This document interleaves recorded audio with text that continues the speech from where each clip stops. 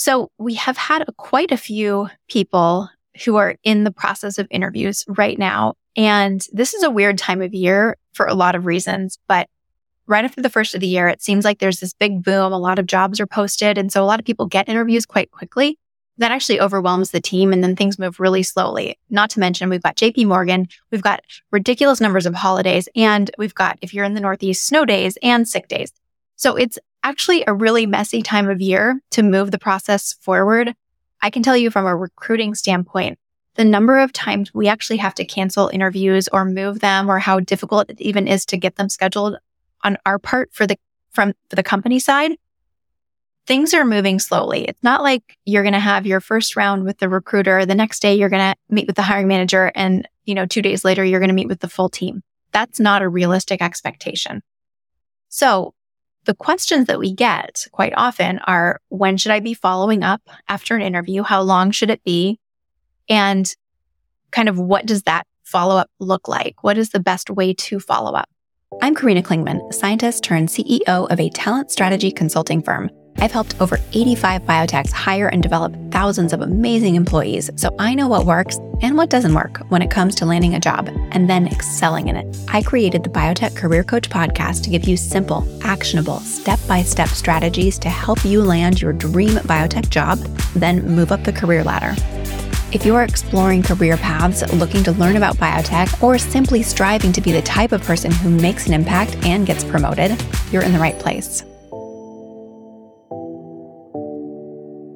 And so there's no one-size-fits-all answer, because you really have to use your common sense here, because it depends on the day of week. And is it a long weekend? And is it JP Morgan week? And there's a lot of things to note that we talk about as caveats. But in general, I like to recommend a thank you note to anybody you spoke with within 24 hours, a maximum of 24 hours. If you have a conversation with a recruiter or the hiring manager in the morning, send them a thank you note that same day. If it's more toward the end of the day, pushing 5 o'clock, send it the next morning. Make sure, though, that you are sending a follow-up thank you note that is complimentary, that says, thank you for your time. Thank you so much for telling me about this fascinating thing. And that should come right away with then an open-ended question about the next steps, so that they have the opportunity to reply to you. Yeah, I think that open-ended question part is really key, because otherwise, sometimes what we see is someone will say, oh, they didn't reply. And we say, okay, well, show us what you sent them. And there's nothing to reply to. And so you're back in the thank you thing, where it's like, thank you, thank you, thank you. Yep. So yeah, perfect. Open-ended questions. Also, don't overstress it too. Sometimes you just write the thank you thing and send it, and you've done your thing. And there's no point to agonizing over the timeline of when someone else gets back to you. There are 2 important things to note with thank you notes. There's probably more than 2, but I'm going to note 2. Every single interaction you have with a hiring team is important. So the tone and the grammar and the spelling, that all matters. It really, really does. If you can mirror the tone of your interview, if it was a real chatty interview with a chatty hiring manager, make your thank you note in the same type of style. If it was more of a formal interview and the interview team was a little bit more formal, a little bit more staid, and you got the sense well, this is more of a formal company, make it a little bit more cordial. However you slice it, though, use a tool like Grammarly to ensure that you have no errors in grammar, spelling, or punctuation, because I don't care if it's chatty or formal, that matters. That matters very deeply. And so that's such an easy thing, especially with the technology we have today. There is no excuse. There is no excuse to send less than a perfect thank you email. Yeah, I think there's something to unpack there as well. So yes, you definitely want to tailor your tone to how the conversation went. But if you find yourself being like, oh, I'm having to sound so formal because they were so formal and I'm not a formal person, is that an environment for you? True. It's a really good time to reflect on, did you actually really like the impression you got? Because if you're having to change your personality to, make an email sound right, maybe it's not right for you. And I'm not saying that's your only point of, thought when you're thinking about, is this the right job? But it's certainly something to think about, because the person you presented during that interview and the person you present in the thank you note and the person you present throughout this entire hiring process is the person they expect to show up on the first day of work. and to be their colleague. So just make sure that's in line, because I think it is really important that you like where you work, because you bring your whole self to work, right? I love that point so much. We actually had a pretty deep dive on that today during office hours, because one of our accelerator members is in an interview process and had a first interview. So they skipped right past the recruiter and ended up meeting with the department director, which would be their boss. And it was a 45-minute, she called it an exam. It was a 45-minute exam. And she said there was no banter. There was no back and forth. And knowing this person, my first question was, do you want to work with that person? Because she's quite bubbly. She's, so I'm seeing like, okay, we all have had to take exams, but if that's your first interaction with somebody and that's your boss, the question is that how they manage? Is it always going to be that intense? Maybe it's not going to be, but my advice to her was, if they're skipping steps in the process, it's a small company, it's not unheard of to get an offer after just speaking with the hiring manager at very small companies. There may not be that many more people in the company to even interview with. It is within your rights to ask for another conversation, because you are interviewing them too. Yes.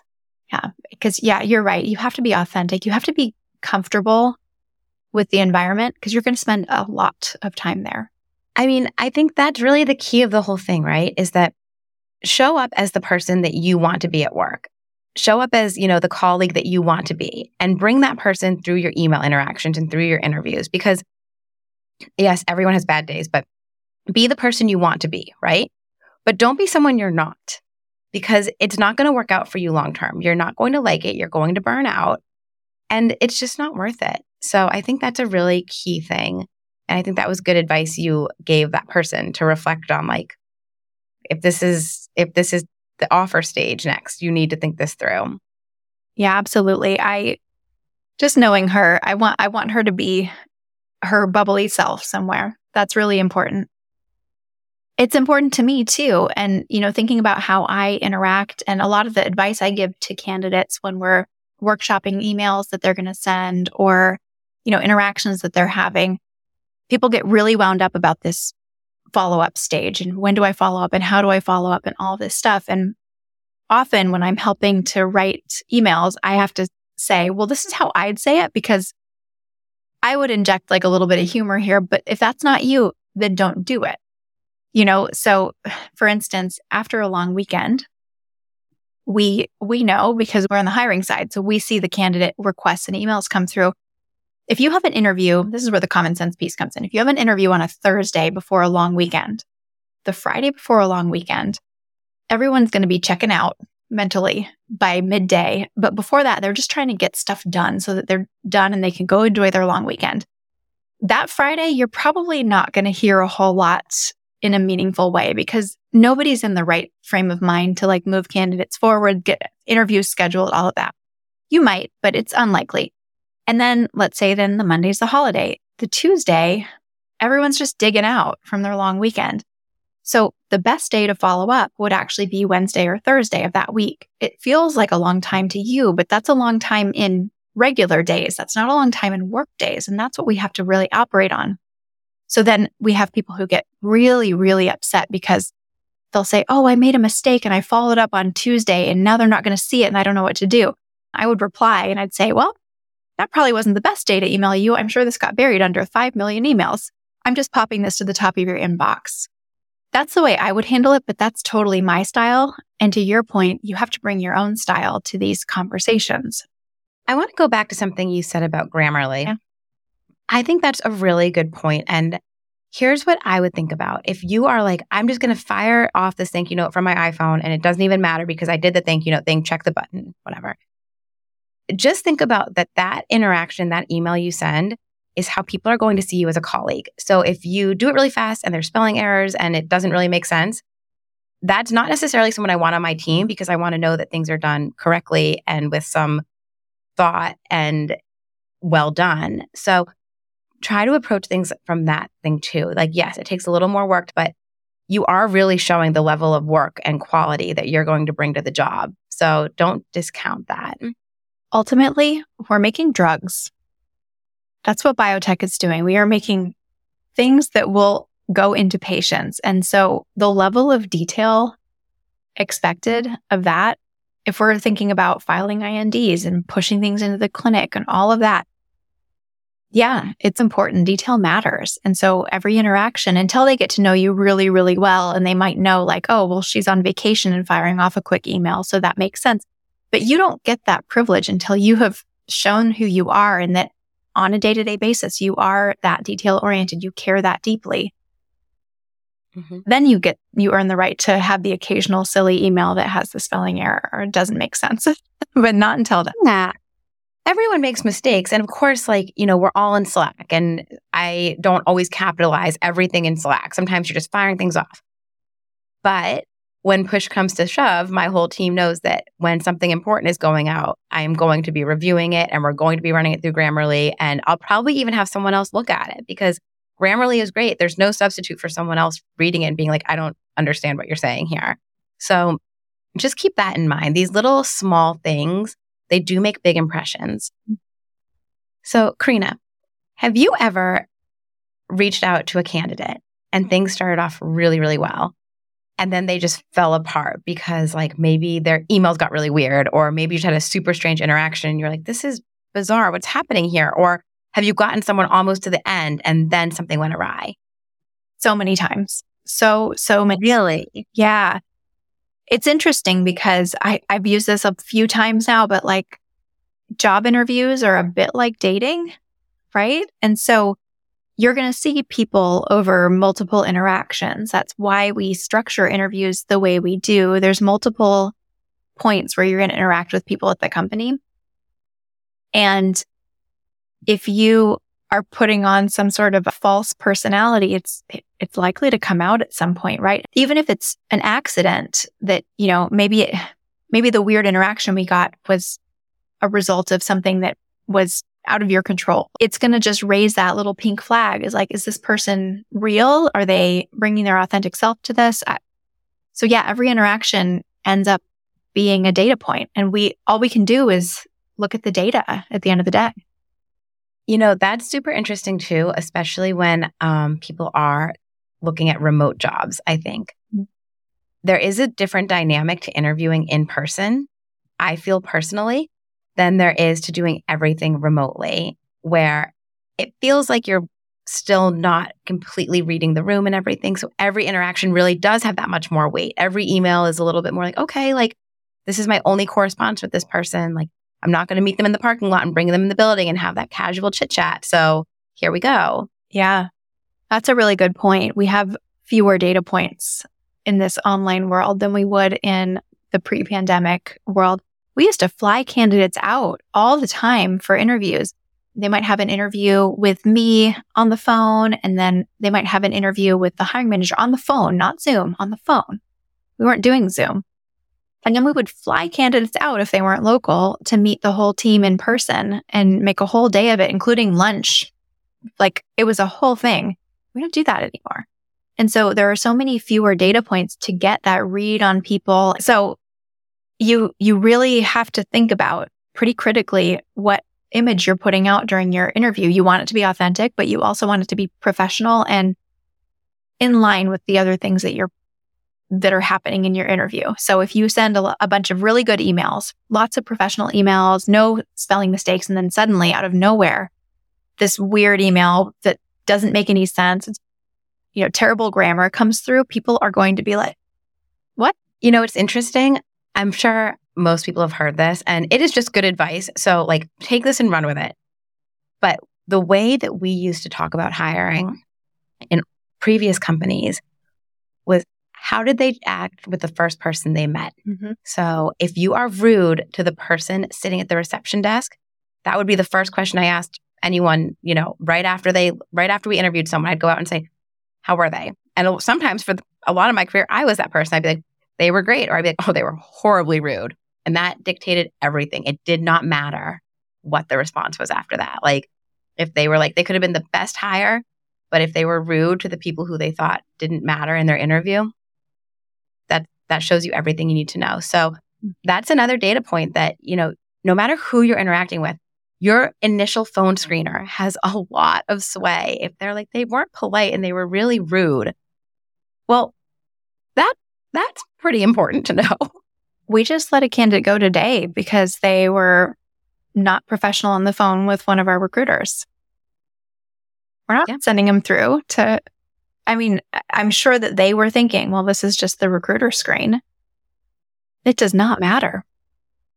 No, they will never be seen by the hiring manager because we ultimately don't feel that they're a fit for the company because that's not the culture of the company or they're not rude there. Hey, I just want to cut in to say that if you are enjoying this podcast, you may enjoy the Building Biotechs podcast from our sister company, Recruitomics Consulting, which is a talent acquisition strategy firm that specializes in helping small biotechs hire exceptional talent. In that podcast, we interview amazing people who are building biotechs. They are industry leaders in all different verticals, and it will allow you to explore career paths in biotech and to get to know companies that maybe you've never heard about. So if you are a biotech fan, you are exploring careers in biotech, I highly recommend the Building Biotechs podcast. We'll link that in the show notes, or you can search for it on Apple Podcasts or anywhere else you get your podcasts. All right, back to our show. That's really interesting. I think, though, it goes the other way, right? If you are interviewing with a company and you're getting weird signals from their team, those are data points for you as well. It's the same thing. You're not spending a ton of time interviewing. You're not meeting everybody at the company. You're not getting to sit down and have a meal with people necessarily anymore. So you don't have a lot of data points to go on either. True. So it's also within your rights to interview them back. So let's pull that thread a little bit. At what point do you start getting pink to glaring red flags when someone's like, oh yeah, I've been on 8 interviews with the same company, or I've had to do this crazy project for free because they want to see my work? Like, where are you kind of like, oh boy, this is not looking so good? One thing that we see more inexperienced hiring managers want to do often is basically they don't trust themselves to make a decision. So they want everybody in the company to sort of meet this person, back them up on it. And it becomes a really disjointed process. Just because now we can do things through Zoom doesn't mean we should spread the interview out over days and days and days. It's still emotionally and mentally draining to be interviewed. It doesn't matter if it's on site or on Zoom. It's probably a little bit less draining on Zoom, but you still have that anxiety, that workup, that all of that. And if you spread that over multiple days, that is hard. It's hard for candidates and they don't like it. We've had that feedback specifically from many different candidates. They don't like it. So it is still advisable to keep the interview team small, to keep it tight, because really good candidates that are in high demand, they have choices and they're interviewing you. And if the only data points they have about your company are that the interview feels really disorganized, they have to come back for lots of different interviews. They're on different days. Sometimes they get moved or canceled. What are they going to think about the company? The only data points they have are that your interview process was terrible. Are they going to think you're an organized company, a good company to work for? It's unlikely. So that is huge. The second thing that you brought up was doing projects. We have had some clients before ask us to put together what they call case study interviews. And this in principle is okay for some roles, but where it crosses into not being okay is if we are asking candidates to do a case study on actual work at the company that could be used to further the company's interests for free. That is not something that you should be doing. And if you are asked to do that, please jump into the Slack community and workshop that with us. We are happy to answer questions about how to turn down an interview like that politely. But if you get the suspicion that you're basically being asked to solve an engineering problem for a company, that's probably not okay. That would actually be harder for me. I would much prefer to go on site and meet people. I'm just more drawn to being in person with people. And so there's that element too, that like, it's exhausting no matter who you are. And it is really like, I feel like it's personality dependent to an extent, but it's just don't do it. Just don't make anyone sit through so many Zoom interviews. We revamped a process recently where they had 13 people meeting with a candidate one-on-one they did it. I know. They did it over a period, usually of 4 or 5 different days, because they couldn't get all 13 people who were mostly remote or hybrid to be able to coordinate on a certain day or time. That's just really tough. I don't care who you are. That is grueling. When we started the process, we were working with some candidates that were working through that process already. And we basically had to go back to the company and say, this is the feedback we're getting. These candidates are leaving the process because of this. I don't want to see more than 8 people throughout an entire process, which includes HR and the hiring manager. The thing is that everyone has lives, right? You might be looking for a job, but you're probably not just sitting there like being like, I'm totally available for interviews all the time. I mean, think about the childcare element. Mm-hmm. If you're asking someone to do 13 interviews, or if they are employed and you're asking them to step away from their job 13 times, that is wild. Yeah. It is, in fact, pretty common practice with smaller companies. What happens, it's pretty natural. You have these really tiny companies, right? Where it's actually fine to have somebody meet with everybody at the company because they're 6 people or 8 people. It's a tiny company. Well, then the company grows and they don't want to exclude someone from the process. And then pretty soon you've got your 13 people at the company, your 15 people at the company. They don't want to exclude anybody. But there is a point where you just have to say, no, who's actually pertinent to making this decision? And in the interest of time, who really needs to attend, and just triage it down. And you know what? The employees are not going to feel like they're excluded. They're probably burnt out from doing so many interviews too. Not everyone in the company needs to be on every interview. I actually think that's a super interesting psychological thing as well. If you're an employee and you're not included in the interview, okay, they hired someone and you don't agree with it, you don't get along with them, well, like whatever, you didn't weigh in on that. So that was the way the cards were dealt. But how bad is it if you're like, no, I really don't want to work with this person, or like, no, I don't think they have the skills, or XYZ, and the company disregards that feedback? Because then you are sort of in a position of being like, well, I had to take all this time to interview this person. No one even listened to my feedback. And here we are. So I think the smaller interview team is essential for several reasons. One of them is you have too many cooks in the kitchen, then you're going to have some unhappy cooks. Yeah. We can also mitigate that with creating a more scientific interview process. And it's really interesting to me how a bunch of scientists at a company typically don't treat the interview process scientifically at all. And so one of the things we like to do when we start working with a company is create a scorecard system where everybody in total isolation fills out a scorecard with their thoughts and their feelings about a candidate's fitness. And then after everybody's filled those out, then compare. What we see often, which if you think about it, we're talking about a bunch of scientists. They would never do this in an experiment. They would never do this. But they all interview candidates. They sometimes capture notes. They chit-chat in the hallway about it. And then there's this process of groupthink that happens because people are starting to have these sidebar conversations before actual data has been analyzed.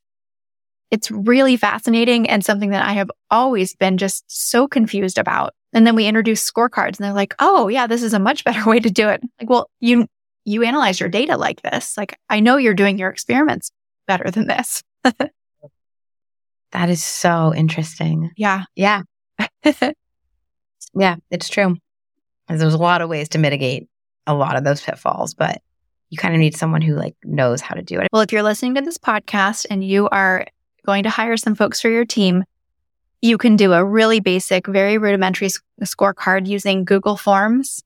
It can be, you don't have to have a fancy applicant tracking system if you're not going public anytime soon. You can absolutely do this in an easy way and collect that data and then have a good sit down with the blinded data and have people come forward with their thoughts. But after seeing the data, got to see the data first.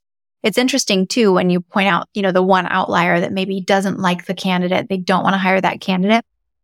Often when they see raw data where it's like, okay, well, they were a 4.5 star on this, and let's say there were 13 people and they were the one person who marked them a 1 star and everyone else marked them a 5 star. That is a lot more compelling to them usually than just being overruled, but it's more of just like an argument, if that makes sense. Yeah, well, you're taking the personality out of it, right? Like going back to your point, not everyone is going to like each other. That is just human nature. But if you can't sit down and actually say, these are the things that are pertinent to the job, and can this person do it, and take the personality out of it to an extent. I mean, you still have to be a good person that people want to work with and be a nice colleague, but you can accomplish those things without being best friends with everybody. And so I think that is really interesting. I could see that being super effective in getting people on the same page. It really is. Yeah. Before we revamped some processes with previous clients, we heard feedback as we were sort of starting up, and I would ask, well, what are your pain points with the interview process? And often it came down to this feedback session, which was a completely unformatted feedback session where people had talked to each other earlier, formed their little opinions, formed little cliques even, came in and brought that to this feedback session, which then that's not useful. Nobody finds that useful. And I would hear things like somebody would come and be like, well, I didn't like their shirt. Somebody said that they didn't like someone's shirt because it had a sparkle, like a sparkly thing on the side, which I'm interpreting as an embellishment, probably. Wow. How is that pertinent in any way, shape, or form to their ability to perform the job? So this is where we take that element out of this process. It's so easy to do. It's just a matter of standardizing it. So if you are ever confused about that, again, our Slack community, we do a lot of work with job seekers, but if you're hiring somebody, come in and ask us about that too. We love to talk about best practices for hiring, and we can give you some really easy tips and even some templates and things like that. I just got together an interview cheat sheet for a client. It has almost 200 behavioral-based interview questions on anything you could want to interview for. And I just have this in our drive. So if you're interviewing people, jump in our Slack community and ask for that, because that is gold. That takes a lot of the guesswork out of crafting these questions. Here's a thought. Yeah. Can we also share that with Accelerator members and say, look, if you want to practice for interviews, here you go. Already done. Yeah, that's actually in our interview module. Mm-hmm. Yep, they should have no trouble, although it's a little overwhelming if you're like, oh, these 200 questions. The nice thing, though, is that there are themes, right? And so the questions are behavioral-based questions, which means you would provide a story to go along with your answer. And I can't actually imagine the need for more than about 5 stories, because the themes for those questions tend to circulate around detail-oriented communication, teamwork. Like there's a lot of the same themes. And so as long as you're pulling together stories that paint those types of pictures, you should be fine. They might ask you about teamwork and you'd prepared a story about dealing with a challenging colleague, but that actually is okay. You can pull it back to teamwork, right? So there's a lot of ways that you can mitigate the work that you might think that 200 questions might cause for you. It actually, they bucket. Yeah, I think that's the whole thing. If you practice a few of them, it's in your brain. It's more just thinking about like on the fly. It's so hard to be like, ooh, when did I work with a difficult colleague? And then you just sit there silently and every second feels so long. But if you're like, oh, yeah, I kind of knew I should like pull one of these out and one of these. And at least then you've kind of made your brain go back in time as well, which I think is really helpful. It is. Yeah. And humans love stories. We connect over stories. Even if you're not asked a behavioral-based interview question, there's often a lot of wiggle room in your answers to bring in a story. So one of our members asked how they would respond to a question, which is just a terrible question, but what's your greatest weakness? Which we almost never hear that question in interviews, but that's the question everyone fears, because we've been told like, oh, just say like, I work too hard or something. Like, no, that's not, I just care too much. I'm a perfectionist. Like, I am so detail oriented. I mean, it's such a bad question. It's a bad question. And no one's going to be like, oh, I am like, I don't know, I swear like a sailor. Like, no one's saying that. No. I mean, maybe they are. I guess if we're telling people to bring your authentic self, I guess you could throw it out there, but don't. My example today for the Accelerator member, she's an immunologist. And I was like, well, it's not like you're going to come out and say like, I don't know immunology. It's a terrible question. I think there's a way usually to turn around those questions, even if they are kind of bad questions, to pull in a story and almost turn it into a star-based question. So my example for that is, for me, and this is how I would even answer the question, I am aware of a weakness of mine. I work on it all the time because it's something that's very present. I generate a lot of ideas and I overwhelm my team members with that, because I will just in my ideation, I will throw out ideas. And because I lead a team, some team members get stressed out about that. They want to go into action. They want to start enacting those ideas. But I've not provided any clear framework for whether they're good ideas, bad ideas. And frankly, many of them should not see the light of day, right? So the way I have trained myself to mitigate this is I try to write things down now, and I try and sit on them for 24 hours. And then a lot of them get crossed off my list. But the ones that I do feel are good, I want to provide a little more context and framework before I just throw them out in a meeting. This is something I work on constantly. I know it's a problem, and it's something that I think is also a strength of mine, but in the wrong context can really overwhelm a team. That's an excellent answer, and I would definitely hire you. Thank you.